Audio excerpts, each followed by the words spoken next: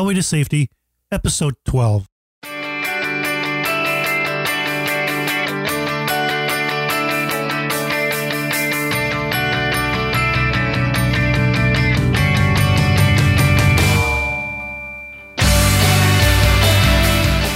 Hello, everyone, and welcome to the Highway to Safety podcast. My name is David Wallace, the traffic safety guy, and this is the podcast about traffic safety, providing you knowledge, raising your awareness, and giving you the tools to be a safer driver. On this show, I discuss traffic safety issues, give you tips and suggestions on what we can all do to be safer on the road, and bring you conversations with policymakers, traffic safety professionals, and the people who are making a difference every day of their lives to make our roads and highways safer for all of us. What do you say? Are you ready for our journey together on this highway to safety? Let's get started, shall we?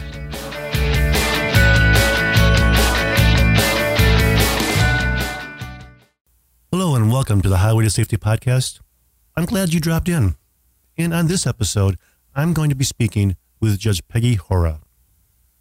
Now, if you don't know who Judge Hora is, she's an international expert on what's something that's called drug courts and DWI courts, sometimes called treatment courts.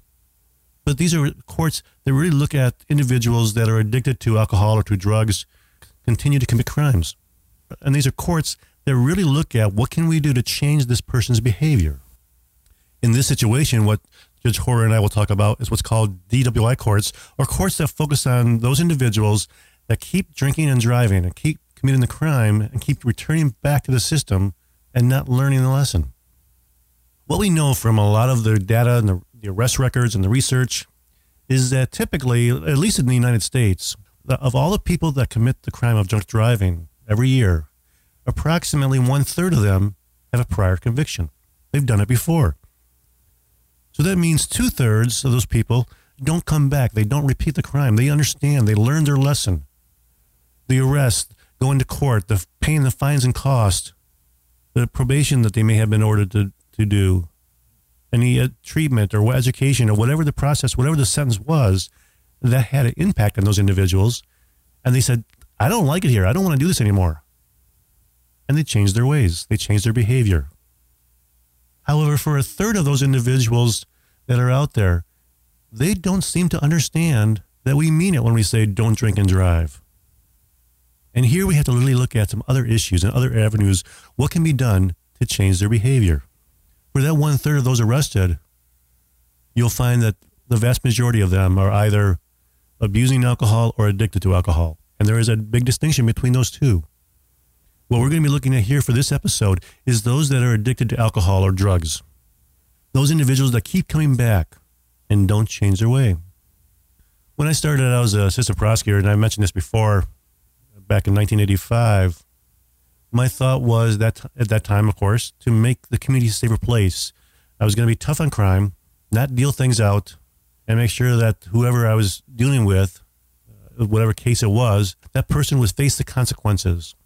And one of the questions that every prosecutor has to look at whenever they deal with any type of crime, and a judge has to consider as well as part of sentencing, are we looking at punishing the person or rehabilitating the person so they don't commit the crime? Or is it a combination, which is also appropriate? When looking at those individuals that are addicted to alcohol, to drugs, what we know is from the research that jail and prison does not change their behavior. Oh, sure, while they're in jail, while they're in prison, they may not be doing drugs or drinking alcohol at that time. But as soon as they get out, the vast majority of them are arrested for a new crime within 3 years. And within that 3 years, 95% of them will relapse into that addiction issue. So we need to do something more than use jail or prison. I'm not saying that it's not a tool that should be used or considered when appropriate. Absolutely. But if there's something else that would work better, to change behavior and to change someone's way, why wouldn't we do that? I've learned over the years just how hard change is for all of us. I'll ask this question for you to think about. Did you make a New Year's resolution this year? This episode is being broadcast or being made live the end of the month of January. And many people make a resolution at the beginning of the year to say, okay, I want to be healthier. I want to exercise regularly. I want to stop smoking. I want whatever it is. Typically, it's something to improve ourselves, to make ourselves a better person. And here's the question. Are you still doing that resolution? If you are, fantastic. That's great. But many people have already started to slide by the wayside now. Many of us have problems continuing that change, that work to make ourselves better. What we know from the research is that typically it takes 10 years of making the same resolution before we actually commit to and follow through with that effort. And so that's why change, we sometimes forget, change is hard for all of us. Going back to when I was a prosecutor, I would say, well, Judge, this person here has been arrested and convicted of drunk driving. They should have, I'd recommend X, Y, or Z, whatever it is. And if it's a first-time offense, maybe probation, some fines and costs, education program, treatment program, depending on the individual. Because I knew it was unlikely that the person would get jail on a first offense. But on a second offense, I'd be there saying, Judge, they didn't learn from the first time. Clearly, that wasn't enough. Now we need to give them more of a consequence. We need to make sure that they understand we will not tolerate this committing this crime that puts them at risk and our lives at risk. So I'd ask for jail time, whatever it would be. And then there'd be the third time possibly for them. And I'd say, well, Judge, clearly that wasn't enough. Give them more jail time. And if it's a fourth time, give them even more time. Really sock it to them, Judge. And many times the judge would. Because our belief was at that time that clearly they just need to understand and that they needed more time incarcerated to learn the lesson. And what we know now is that was wrong. For those addicted individuals, as I've said, change is hard. It's even harder when you have a chemical substance involved in that effort. When I was the director at the National Center for DWI Courts, I would see how people would change using a very strong program of intensive treatment and intensive supervision. And it worked. I'll talk more about that afterwards here, a little bit more of what I saw. I'll talk a little bit more about how the brain has changed because of that addiction after my conversation with Judge Hora. But if you're interested in seeing anything about the research or looking at the websites that are mentioned, you can find all of that information at highwaytosafety.com/12 or 12. But I think you'll find, as you listen to our discussion, that DWI Courts are another tool, another important component into the broad, comprehensive approach to ending impaired driving. I think you'll find that this is one more effective program that should be implemented wherever you live at. Let's go ahead and transition over to my conversation with Judge Peggy Hora. I am thrilled to be here with Judge Peggy Hora, who retired from the California Superior Court after serving 21 years, where she had a criminal assignment that included presiding over the Drug Treatment Court. She's a former dean of the B.E. Whitkin Judicial College of California and has been on the faculty for the National Judicial College for over 20 years. And one of the things we're going to get into is that she's also a global leader in the solution-focused court movement. And because of that, was just named a senior judicial fellow for the Global Center for Drug Treatment. In 2009-2010, she was a thinker in residence appointed by the Premier of South Australia to study and make recommendations on the Australian justice system. And in 2013, she was a visiting scholar at the University of Tasmania School of Law, where she just returned back from there. Judge Hora, thank you so much for joining me. My pleasure.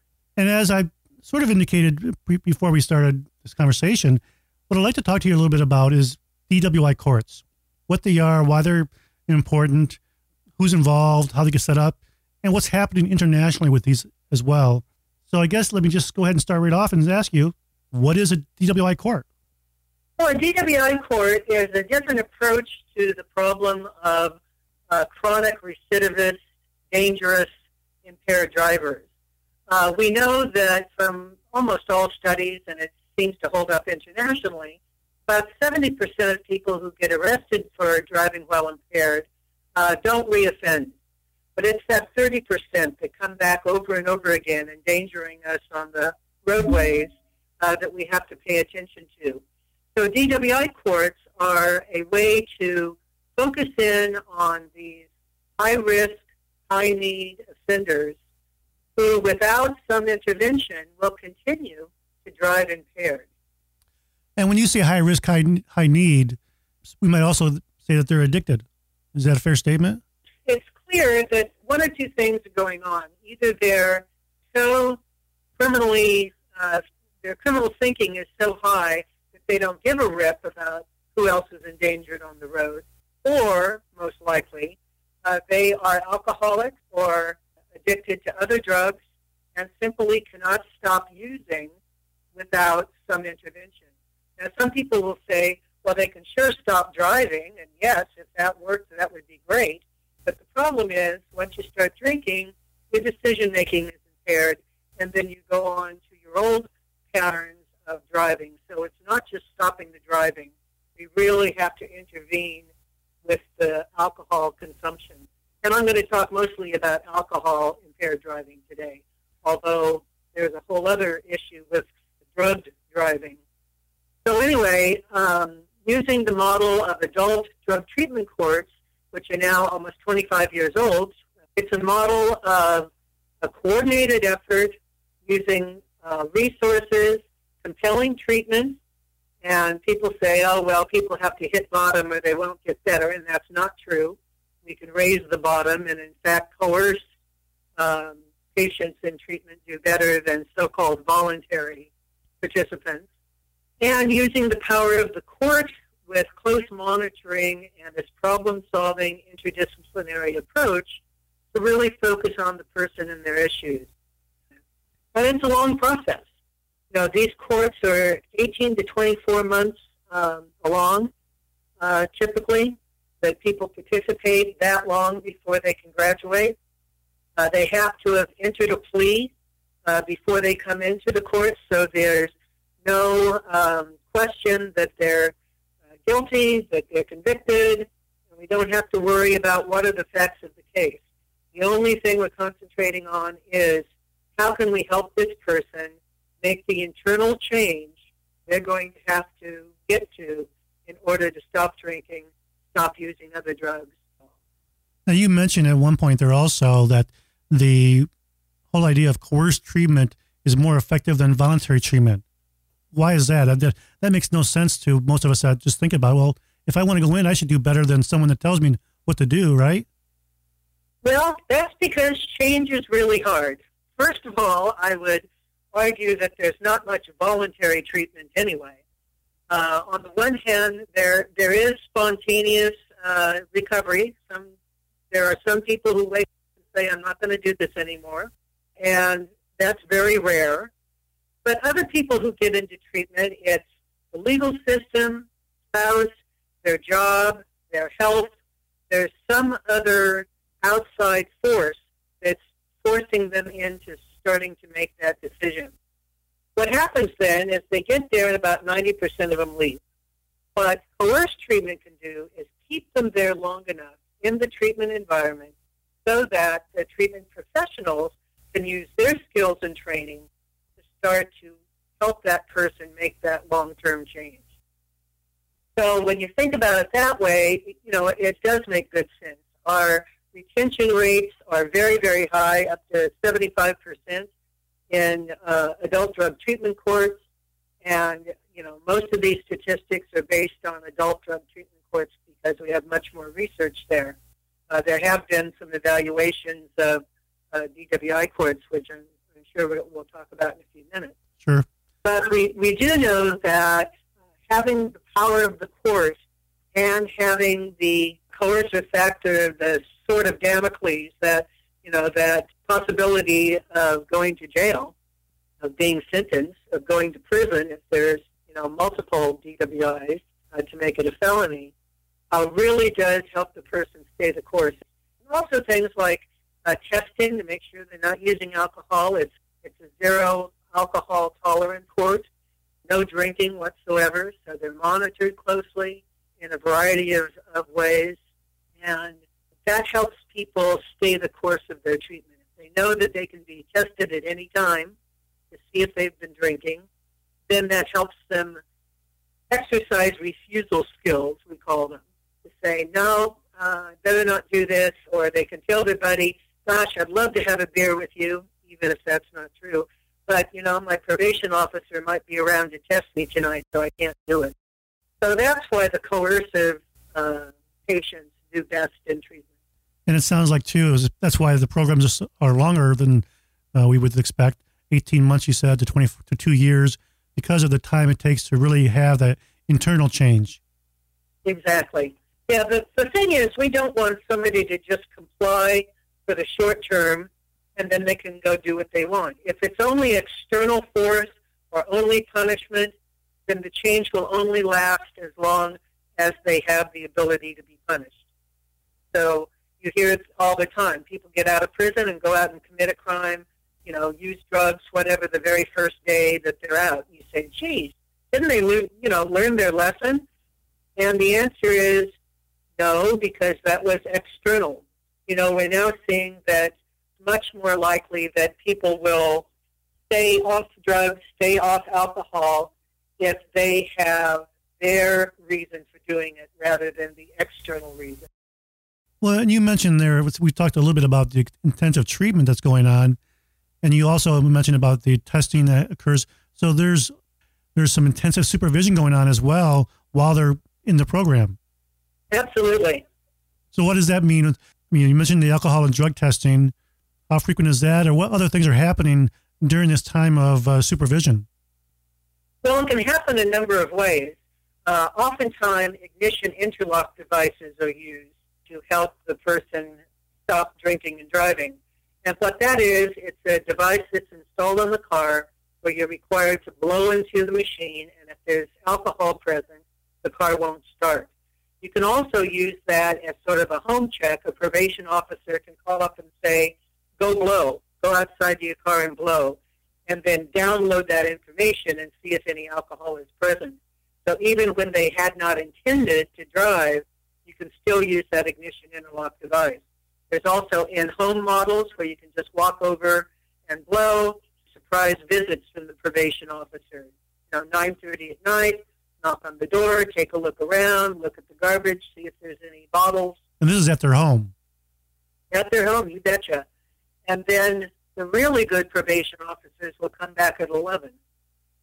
And then it doesn't take too many times of that happening before the message gets out to the whole list of participants, all the participants in the program. Man, you can't even count on having a good few hours to drink if they've been there once in the evening, because doggone, they're going to come back again. So it's very intensive, and alcohol being so volatile, it doesn't stay in the system long. It makes it tough. There are also transdermal devices that you can strap on their ankle that will measure whether or not they're excreting alcohol. And then transdermal, just so for everybody else, the transdermal part, that's basically reading the alcohol through the skin. Exactly. So it's very, very close monitoring. And you say, gee, that's really kind of harsh, isn't it? But no, these are for people who have already proven through their behavior that all other reasonable methods, less onerous methods, less intense methods, have not worked to stop their behavior. To reinforce that comment, what we're saying here is this is not for the social drinker that got stopped that one time. Oh, absolutely not. In fact, we don't want to waste our resources on that person. Even having them go through an intensive, multi-week program is probably not that helpful. That's not the person who had, too much wine at Aunt Gertrude's wedding.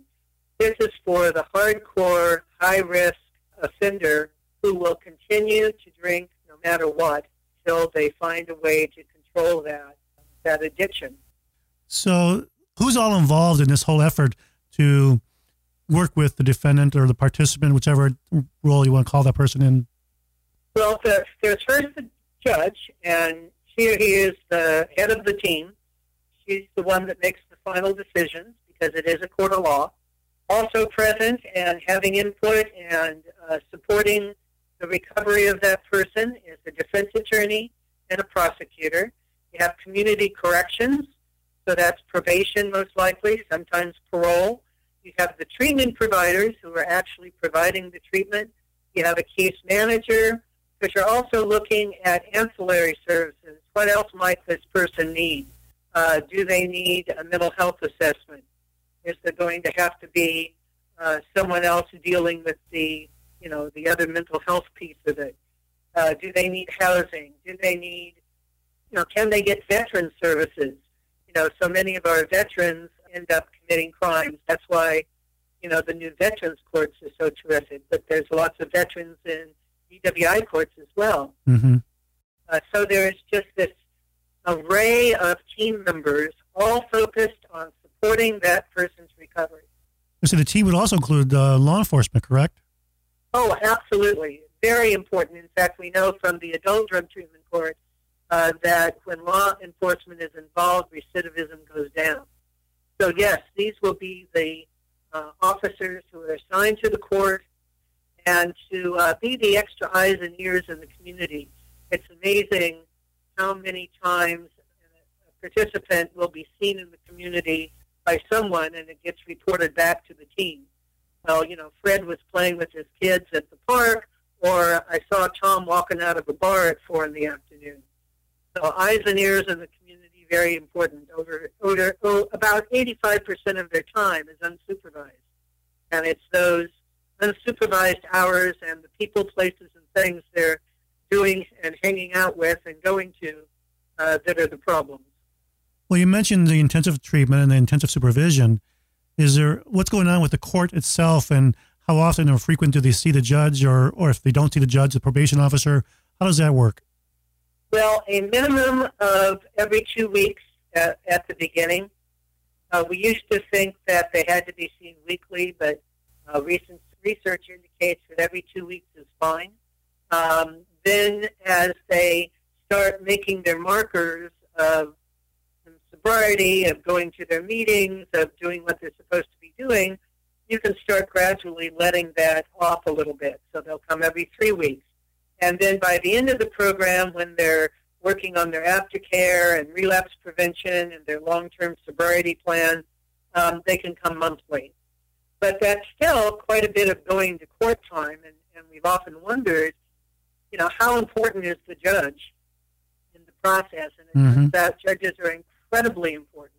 If you ask offenders in exit interviews, what made the difference for you? And the vast majority of them say it's the judge being there. The role of the judge has been studied by a number of different researchers, and the same results over and over again. The judge is crucial. The amount of time a judge spends with each person, minimum of 3 minutes, doubles the effectiveness. If you can bring it up to 7 minutes, it triples the effectiveness. So that judge being there and a constant reminder of this is serious, this is a criminal case, this has consequences if you're not doing well, really, really makes a difference in the offender being able to stay the course and do well. Well, you mentioned the judge, the time frame there of how much time they have to talk, at least to have a good benefit here. This can't be all just lecture, the judge saying, do this, I told you so, is it? Oh, no, those days of wagging your finger and telling people to behave, that's about as effective as doing that to a teenager. That doesn't work. If it's just somebody wagging their finger at you, it's that same external force versus internal. So there's actually a relationship that's developed between the judge and the participant and the other team members. That idea of we're all in this together and we're here to support you to find a way to do this, and I know you can do it and I know you'll do well. That kind of attitude makes a huge difference in the ability of these folks to do it, because believe me, they've tried to quit on their own. They hate themselves for doing what they've done. They've done things that are immoral and illegal, and they feel terrible about it, most of them. And they simply can't quit on their own. And that feeling of not being able to do it is the first thing you sort of have to overcome. And as a judge sitting there telling you, I have seen hundreds of people in the very seat you're sitting in do well, and I know you can do it, that goes a long way. Well, one of the things there's a couple of things that make me bring to mind there, Judge, when you mentioned those things. You talked about the addiction and the long-term for change here. So the average citizen out there is going to say, well, I can stop anytime I want. What's the problem here? Just have them stop. We're getting back now to addiction issues, correct? Exactly. Well, if they could stop, they would have. They wouldn't be in front of you. They're telling you by their behavior that they can't stop on their own. When they're, losing their driver's license, they're drinking is causing problems on the job with their spouse, their family. That whole idea of, I can do it if I only, gave it it's a matter of willpower. It's nonsense. It's not a matter of willpower. It's a matter of learning all we know about addiction, alcoholism, and being able to apply the tools that we can give them that will make a difference. Because otherwise they would have stopped. They wouldn't have gotten this third DWI. They wouldn't have been facing a prison term. I mean, my gosh, who would do that willingly? Well, one of the other things I wanted to ask about, too, here in the court setting, I've heard, obviously, a lot about, but I want if you could talk a little bit about, it's called incentives and sanctions. What are those and why are those important? Well, using just principles of good old behavior modification, if someone is getting rewarded for their behavior, they're likely to continue to engage in that behavior. If someone's getting punished for their behavior, they're likely to stop engaging in that behavior. So it's very simple. And we emphasize incentives over sanctions because we know that sanctions typically have not done well with this population. We incarcerate them, they get out, they offend again, we incarcerate them again. That's punishment. That's a sanction for sure. And right now it's just sort of a catch and release plan. Mm-hmm. We catch them, we put them in jail, and we release them to go offend again. So the incentives can be very, very small rewards, but it's that idea that, you can do it, almost like a pep talk, if you will, that support for the change. So lots of different creative ideas of how to reward somebody. A huge one is being able to affect their driver's license status. When somebody has spent enough time in the program that a judge would be comfortable in giving them a restricted license rather than just keeping their license in suspended status, and they're doing well in the program and they're all up to date and everything, they can get this license restriction, and that's a huge incentive to do well. Other incentives are everything from just applause from the people present to a sort of an attaboy from the judge, a small gift cards, a candy bar, a piece of fruit. The smallest things can be an incentive, but they're big things in terms of behavioral change. And if you think about it as four incentives for every sanction, that's about the right ratio. We want to be encouraging people. We don't just want to have a jail term hanging over their head. Well, and I know that this is somewhat, we've already answered this question a little bit, but just to really re-emphasize it again, in some ways, I can hear the person out there saying is, so what? You be nice to them, give them something, when if I was there, I would do it automatically. Why do I have to give them something to follow the law? Why do I have to give them something to do what the judge says?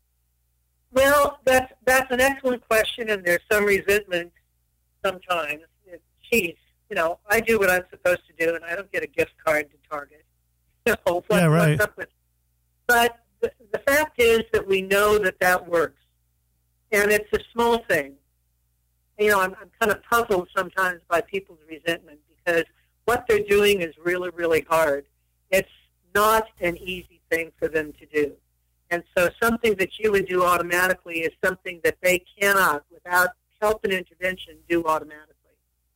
So I think that's the answer is it's not the same as for you and me. They have damaged their brain. They have converted their brain from user to abuser to addict, alcoholic.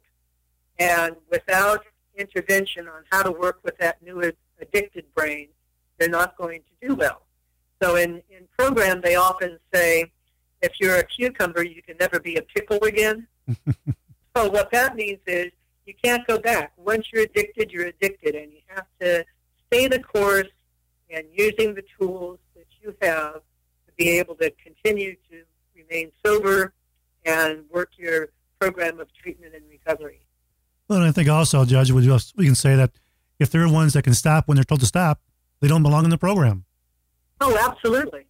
So absolutely. You mentioned earlier on here a phrase there that also might be surprising to some. When they're going through the program, you talked about graduation. Okay. Yes. So what's going on with the graduation? Why, again, if I've been in probation and I just want to be gone, you're actually having a ceremony of some sort? Yes, most courts do. They can sometimes be a number of people. Sometimes it's done individually. Often the judge will come off the bench and shake the person's hand. It's a recognition of all the hard work, and it's really sort of a send-off to say, okay, now you have the tools you need, and now you need to take the step of what's going to be a lifetime journey. So it's, sometimes they have cakes, sometimes they decorate the courtroom. Sometimes it's in the public and with elected officials. What I always tried to do was have the arresting officer attend the ceremony and give them the certificate of completion, the diploma, if you will. And that was really a powerful thing for both the officer, who instead of seeing somebody that, was going to be trouble again, is seeing somebody that could actually make a change. And very, very powerful, I think. And for the person, it gives them the chance to express their gratitude, which almost every single one of them thanked the officer who arrested them. When's the last time you heard that, huh? Yeah, exactly, which doesn't happen to officers very often. So it's good for the officers, too. So it's essentially a celebration of their hard work and completion that they were able to complete the program. Exactly. So this is not some type of namby-bamby program just saying, it's easy to do, just go ahead and go through this, and instead of doing the jail where it's actually harder. You're saying it's exactly reverse there. It's harder to do the program than it is jail. Well, it is, because for some folks who have been in jail a number of times, jail is no big deal. It would be a big deal for you and me. But for someone who's been punished over and over again with jail, they become endured to the punishment. It's like, oh, okay, well, that means I go and, watch TV, maybe see some old friends. It'll be a way to just rest and relax for a little while and get time to go off and offend again.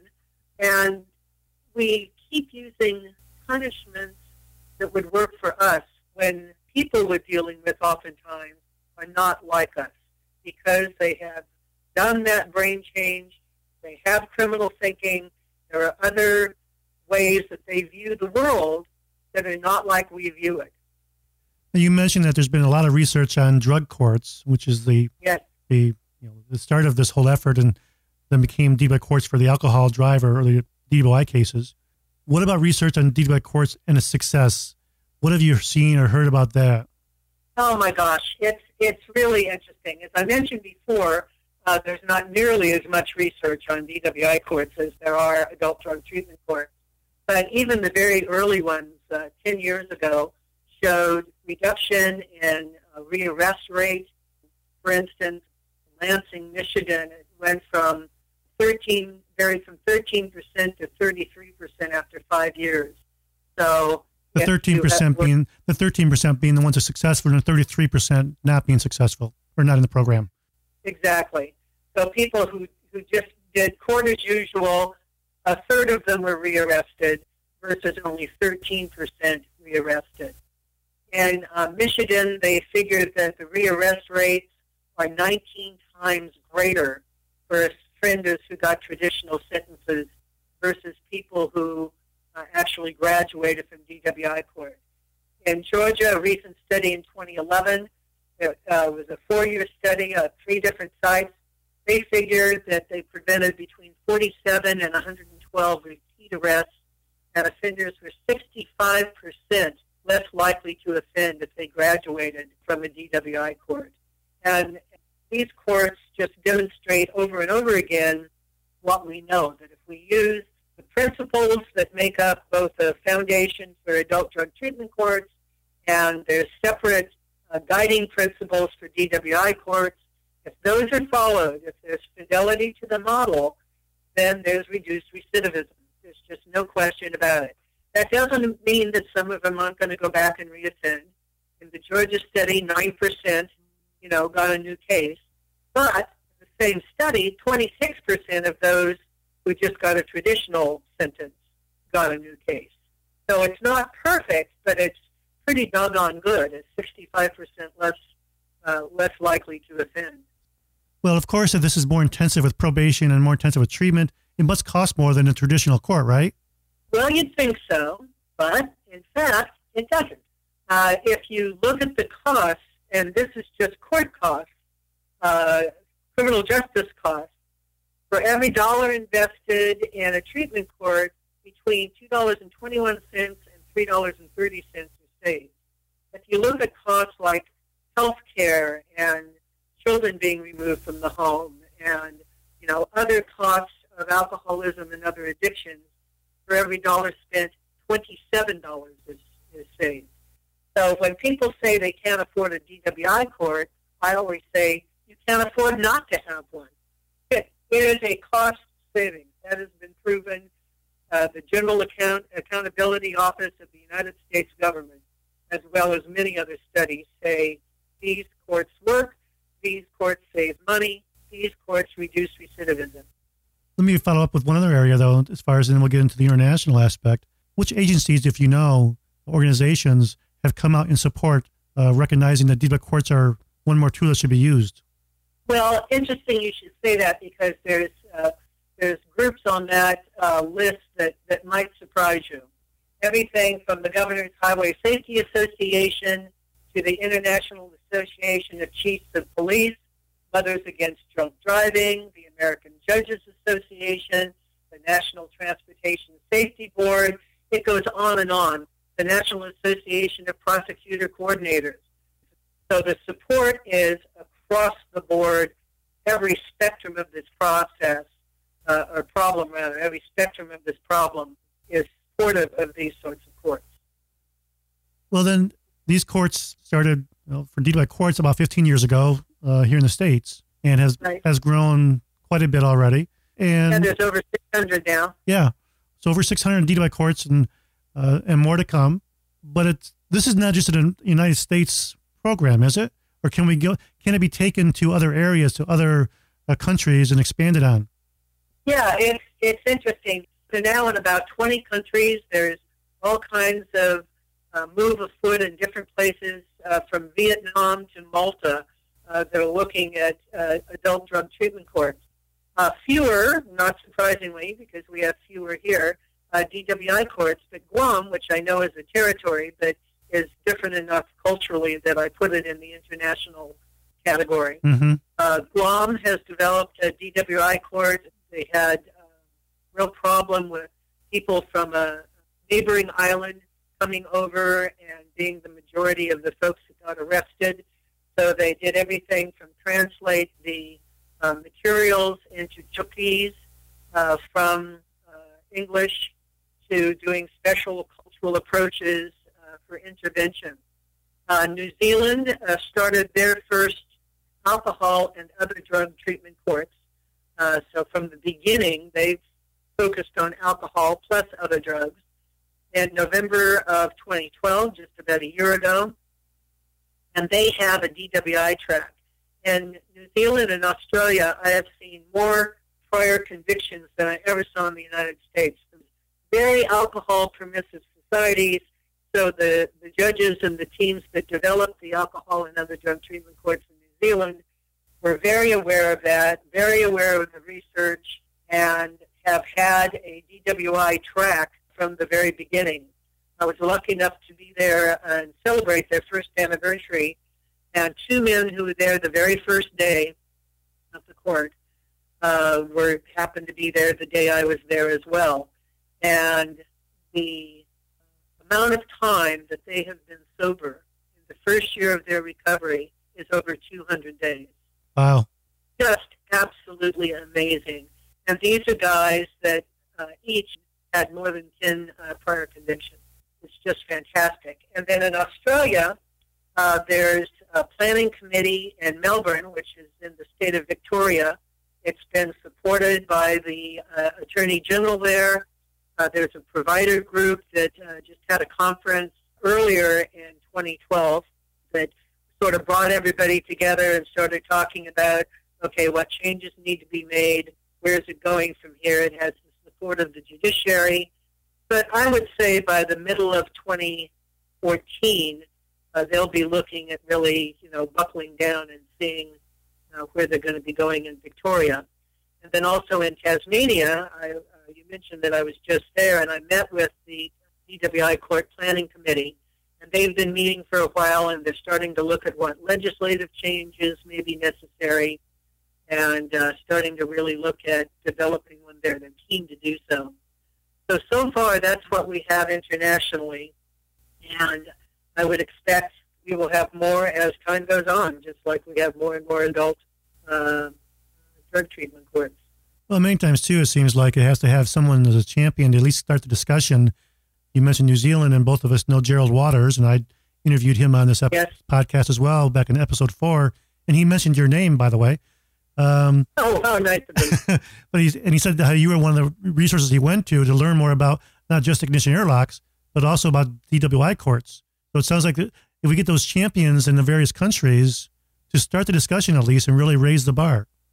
Absolutely. Really, it's a matter of getting the information out that these courts exist. I'm sort of a bore at parties because I always end up talking about that.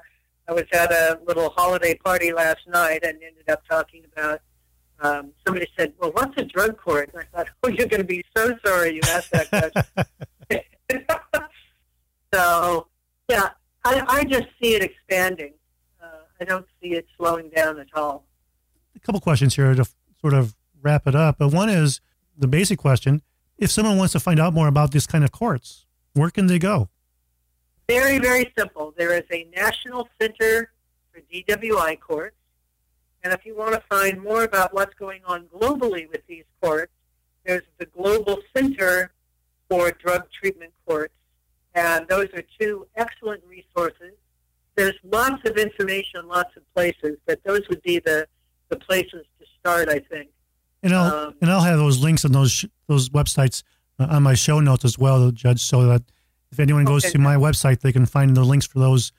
Excellent. So the big question, I guess, is for the John Q. citizen or the person that's just listening and says, this might be interesting to learn more about it, to really see if I can get one going in my jurisdiction, wherever they're at, whatever country they're in. What's some of would you say are some of the basic foundational steps that they may want to look at to try to develop this kind of program? Well, I'd say identification of the problem. So whatever agency collects data on the scope of the problem, how many people go on to reoffend, how many deaths are caused by impaired driving each year, and so forth in your jurisdiction. That's a place to start. And then look at what's being done now. And is it adequate? Is it effective? And, of course, your recidivism rates will tell you whether or not it is. Then you start saying, okay, who else would be interested in this? Obviously, law enforcement, prosecutors, victims groups, highway traffic safety groups. That would be sort of the next level of getting people together. And then the courts have to get involved. Maybe I should have said first check and see if your local court has one. That would be a good place to start. But if they don't, I was making the assumption they didn't. Then you go to the court's presiding judge. You go to the county commissioners. You go to the state offices of the administrative office of the courts and say, what's going on in my courts? And it then becomes a whole collaborative effort. The next level would probably be doing a committee that meets regularly to say, okay, what do we need to do to make this happen, and so forth. And I'll also, just again for everybody else, NADCP has a map on their website that actually says, here's where the drug courts and DWI courts are located, and I'll have a link to that in my show notes as well. Excellent. So you're just back from Tasmania and working on DWI courts there in Australia and here in the country. I mean, there's nothing left, right? Oh, there's plenty left. First of all, there's only 600 courts here in the United States versus, about 2,200 or 2,800, pardon me, other drug courts in the United States, and we're only in 20 countries. So there's still plenty to do. There's not a DWI court in Paris. There's not one in Florence. Not that you're hinting or anything there, are you? No. I'd be very happy to go help them. Well, it's a good thing. They really need them is Russia. It's a good thing that you retired so that you have the time to do all this work, Judge. Well, I'll tell you, the retirement is a great thing to do if you have important work to continue, and that's certainly how I feel about this. It's my pleasure to be able to do this. It's what keeps me going every single day and makes me happy. And on that note, Judge, I think that that really encapsulates the whole idea here that what you're trying to do is really making a difference, and you're seeing that these courts are making a difference day in and day out. I want to thank you for taking the time to join me and chat with everybody here a little bit about what a DWI court is, why it's important, how it's changing lives, and how it's also going to a broader scope here, not just the United States, but other countries, and making a difference there as well. So exactly. Well, thank you. Well, it's a global problem, and it can be a global solution. Well, and there's the best way to say it. But thank you so much for your time. I appreciate it very much. You're very welcome. So there you have it. As you heard from Judge Hora, a DWI court is an effective program that really does change the behavior of addicted individuals. One of the things that came out here last year now, 2013, was through the National Transportation Safety Board, or NTSB. And as you heard on a previous episode, I spoke with board member Mark Rosekind, and we talked about the recommendations that NTSB had come out on impaired driving and how to end it, actually stop it from ever happening again. And NTSB came out with 19 recommendations. And one of those recommendations is that for the repeat offender that's addicted, to use a DWI court. NTSB is recognizing the significance of this tool as one more effort, one more component of a comprehensive approach to end drunk driving, impaired driving, drink driving, whatever you call it, wherever you live. One of the things I want to come back to here, I mentioned this before with the conversation with Judge Hora, and she mentioned it a little bit as well. We talk about how hard change is for individuals. And what to really understand this for the addicted individual, I'm sure you probably have heard where at some point someone says, well, addiction is a brain disease. And of course there's that reaction, oh, no, that's not a disease. They can just stop doing it. And 30 years ago, 40 years ago, it was hard to tell what was going on in the brain.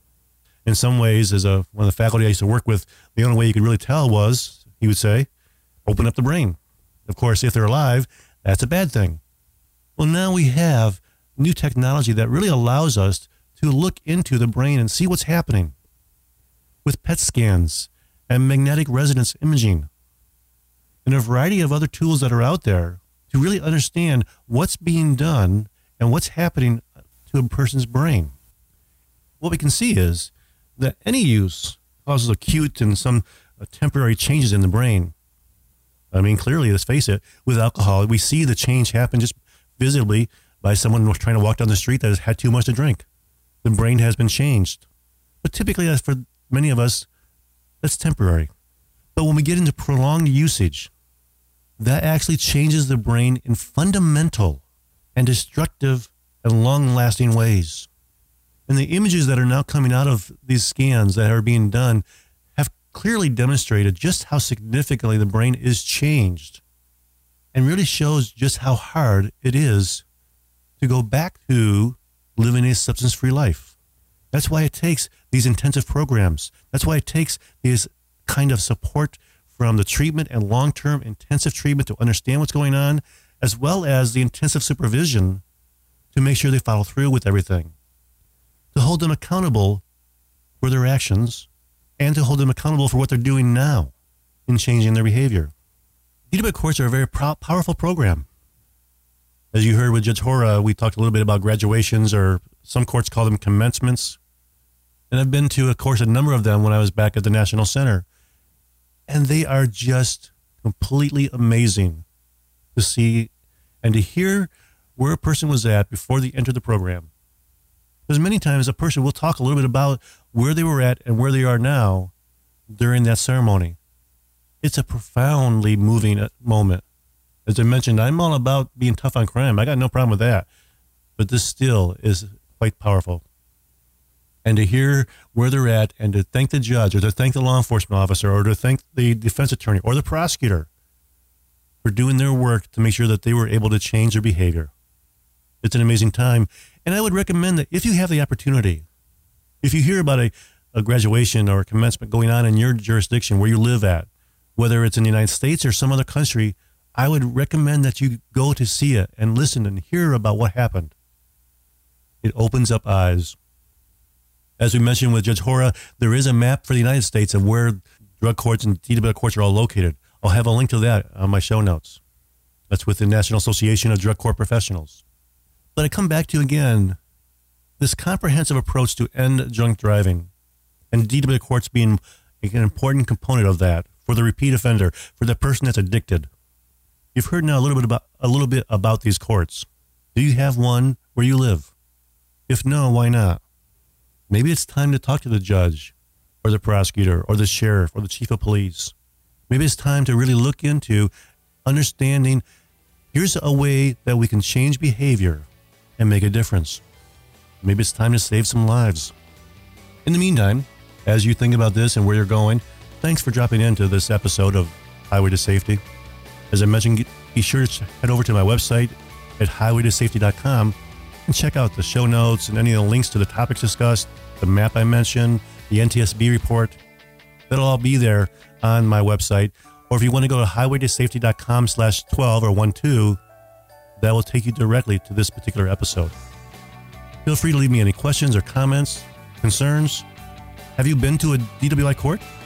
I'd love to hear your thoughts about it. What did you think about what you saw? In the meantime, if you want to read my blog on other traffic safety topics, you can find that at trafficsafetyguy.com, along with video clips and links on a variety of traffic safety topics. If you're looking for a speaker on traffic safety issues, such as distracted driving or drink driving, you can contact me on either website, trafficsafetyguy.com or highwaytosafety.com. I hope you found this episode useful and informative. As I've said, this podcast is about providing knowledge, raising awareness, and giving you the tools to be a safer driver. I'm the Traffic Safety Guy, and I'm here to help you stay on the road to be a safer you. Have a great day.